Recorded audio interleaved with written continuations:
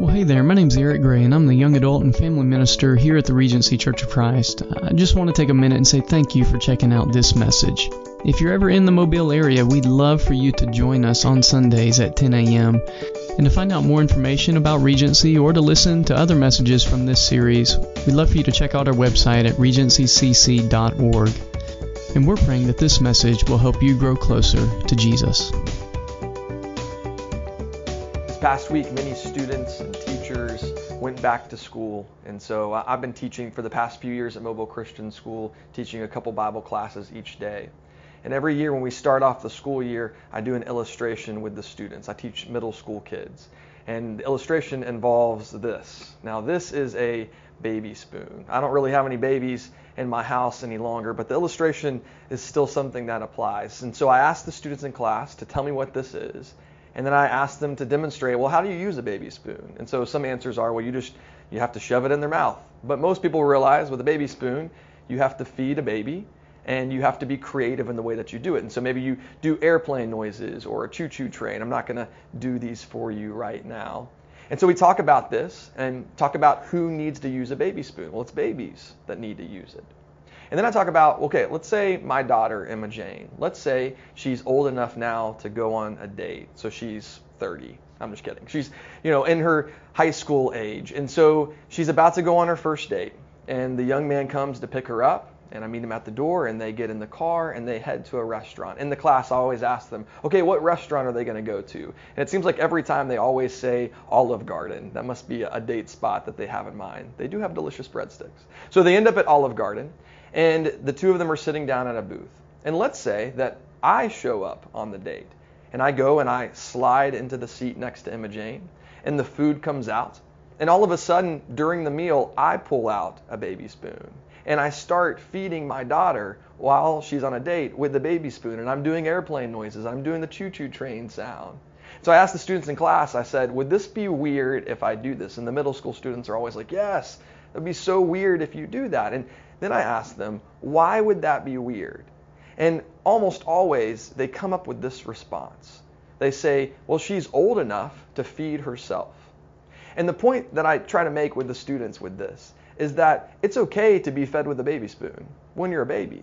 But at some point, you become old enough where you're responsible for feeding yourself. And the way that I use this in a Bible class is that, listen, for years, they've grown up having been fed the truth from the Bible, maybe from parents or at church, and maybe it's had to have been done in an entertaining way in order for them to take it. But now they're coming to an age where they need to decide, okay, am I old enough to feed myself? I'm going to study the Word of God. I'm going to get into Scripture and learn what this really is all about and what this means to me. Over the next few weeks, we're going to be talking in this sermon series about 3 questions that everybody has about God. And these are important questions that all of us need to reflect on. All of us need to find the answers to ourselves. And so we're going to be looking at questions like, is a relationship with God worth it? Does God have a plan for my life? And this morning, I want us to look at the question of, who is God? That question, I think, is an important question at a time like this. And I think there are many layers to that question of who is God. Not only who is God, but with everything happening in the world around us, we might be asking ourselves, where is God? The world that we live in today is an on-demand world. When I was a kid growing up, if I wanted to watch a certain television show, I would have to make sure that I was in front of the TV at the time that it came on, or else I missed it. My dad tells us a story about growing up as a kid, and he never really got to see The Wizard of Oz for a really long time because The Wizard of Oz only came on television on Sunday nights, and his family was always at church on Sunday night. It wasn't until he was sick one Sunday that he got to stay home and watch The Wizard of Oz finally. We live in an on-demand world. Today, it's not really like that. If you want to watch a TV show, you can just pull it up on your phone. If you want to order some food, you can pull up an app and have it delivered to your house. Anything that you want, you can demand it, and it shows up at your doorstep. We live in an on-demand world, and because of that, I think, in some ways, people today expect an on-demand God. And so when it feels like God isn't there, when it feels like God maybe isn't showing up in the way that we want him to, some conclude that, well, God isn't real, God isn't powerful, God isn't good, or God doesn't care. A few years ago, I was going on a trip, and we were going to stop and stay the night at my parents' house. And it was just me going, but we decided kind of last minute to have one of my kids go with me on the trip. It was one of my sons who was much younger at the time, and so I ventured out on this journey with my young son, and so packed up and ready to go. And on the way there, we end up stopping at a gas station. And at the gas station, I decided to buy my son a treat, and I buy him a bag of M&Ms. And as we continue on the trip, he starts eating these M&Ms. Well, after a while, he eats all of them, and they're all gone. Well, he's not finished with them. And so he starts crying out for more M&Ms. I want M&Ms. I want more. And I keep telling him while driving, I'm kind of swinging behind me. I was like, I don't have any more M&Ms. You're going to have to stop. I'm driving. There's nothing I can do about it. Well, he keeps up at this for a while, and I'm still trying to reason with him. And finally, instead of screaming for M&Ms, he starts screaming for someone else. And he starts screaming for his mom. He says, I want mom. I want my mommy. And I'm thinking to myself, I want her too. I wish she was here. And he just keeps screaming for his mom. And in that moment, I'm thinking to myself a couple things. One, why did I do this? And the second thing I'm thinking is, man, does he really want his mom? And the answer is, in that moment, not really. He's not really wanting his mom. He's wanting actually what he thinks that his mom can give him. Sometimes this is how we treat who God is. We treat God like someone who is on demand, and we ask him for things and we expect him to give it to us. And if he doesn't, we are so upset and frustrated that God didn't do what I demanded of him.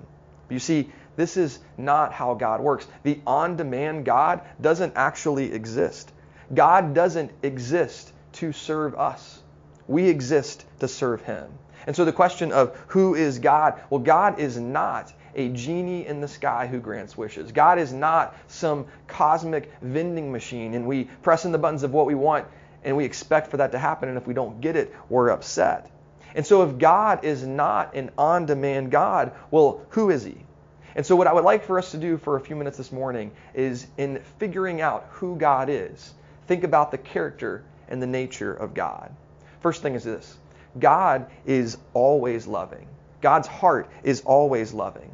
As a parent, there is never a time that you don't love your children. Now, there are times where you don't love what they're doing. There are times where maybe you don't like how they're acting. But we always love our kids.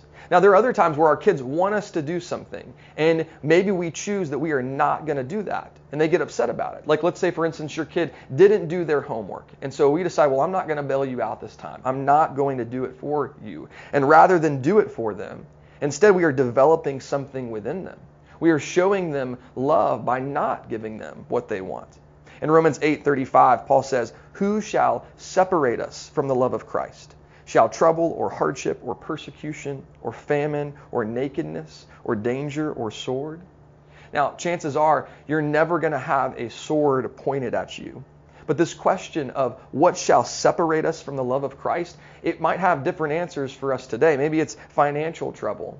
Maybe it's unemployment. Maybe it's cancer or an illness. Maybe a relationship breakdown. Maybe it's loneliness. Maybe it's being in the middle of a pandemic. That might feel like something that separates us from the love of Christ. But Paul continues in verse 37, and he says this. He says, "No, in all these things we are more than conquerors through him who loved us. For I am convinced that neither death nor life, neither angels nor demons, neither the present nor the future, nor any powers, neither height nor depth, nor anything else in all creation will be able to separate us from the love of God that is in Christ Jesus our Lord." Now, there's a couple parts to this passage that I want to point out. The first is this, the part where it says that we are more than conquerors through him who loved us.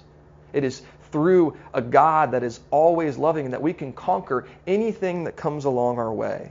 And the second thing I want to point out is in verse 39, where after all of this list of all of these things that could potentially separate us, Paul says and reminds us that none of these things can separate us from the love of God. This love of God that's found in Christ Jesus our Lord. God doesn't prove his love for us when he answers our prayers. God doesn't prove his love for us when he gives into our demands. God proved his love for us when he sent his son to the cross. The second thing about who God is God's ways are always higher. There's so many things that are hard to explain. And so oftentimes when we don't have an answer or we can't explain what's going on, we tend to decide, well, I'm going to blame God because what else can I do? This illness has come up, this disappointment in my life, this broken heart that I have. this thing that we're in the middle of, and we can't explain it. And so we decide my option here is I'm going to blame God for what's going on. In Isaiah 55, 8 through 9, it says, "For my thoughts are not your thoughts, neither are your ways my ways, declares the Lord. As the heavens are higher than the earth, so are my ways higher than your ways, and my thoughts than your thoughts." I love these verses. I love to remember that God's thoughts, plans, ways, his methods and strategies are infinitely higher and greater than my own. They are better in every way. They take me by surprise. They go where I could never have dreamed.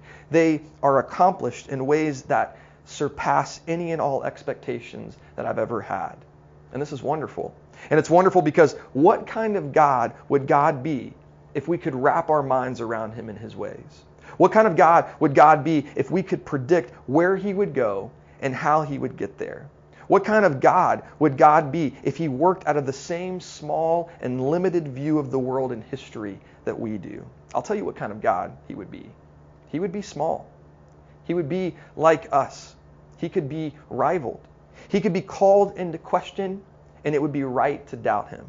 But he is none of those things. He is infinitely big, working from a vantage point and perspective we can't even comprehend, with power to execute his plan so great that no one can prevent his will for even a millisecond.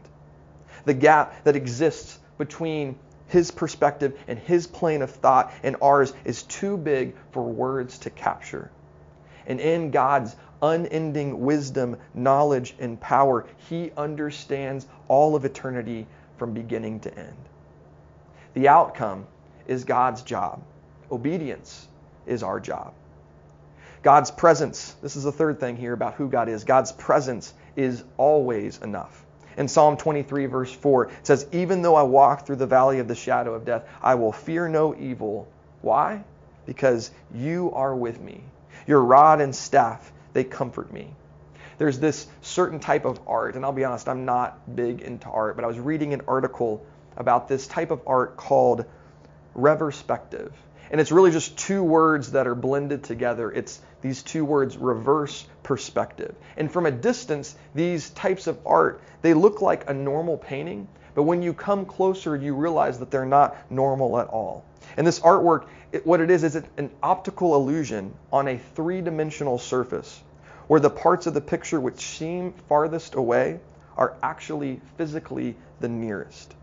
And so, in our lives, we all go through periods when God seems distant. But just like this reverse perspective work of art, the times when God seems the furthest away are the times that he is actually drawing the closest.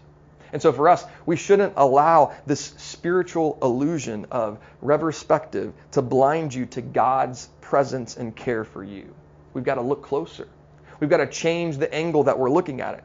Because what we'll find is actually that God is right there. Throughout Scripture, the reminder that God's presence is with us, even when our perspective, it may feel like he's pretty far away. We see it throughout Scripture. In Psalm 42, verse 3, the psalmist writes, "My tears have been my food day and night, while people say to me all day long, 'Where is your God?'" For us, we need to resist this urge to draw further away from God in times like that. In James chapter 4, verse 8, we're told by James, "Draw near to God, and he will draw near to you." When the people of God are about to go through a major transition of leadership and location, it would have been easy for them to get lost and caught up in the moment and lose sight of God's presence. And so, as Moses is passing leadership over to Joshua, he gives this final speech and challenge to Joshua in front of the people of Israel. And he tells them to be strong. He tells them to be courageous. But he reminds Joshua of something else extremely important. He reminds him that he isn't facing the important future and task alone. He reminds him that God's presence is with them. And in Deuteronomy chapter 31, verse 8, it says, "The Lord himself goes before you and will be with you. He will never leave you nor forsake you. Do not be afraid. Do not be discouraged." I think we're getting that same challenge today.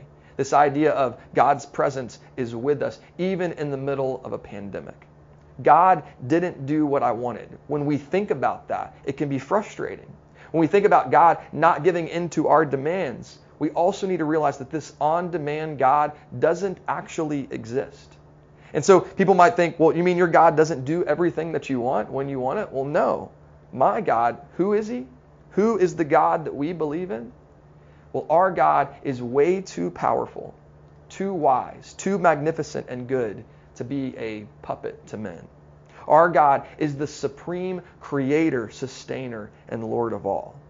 Who is God? Well, let me tell you who God is. God is always loving. His ways are always higher, and his presence is always enough.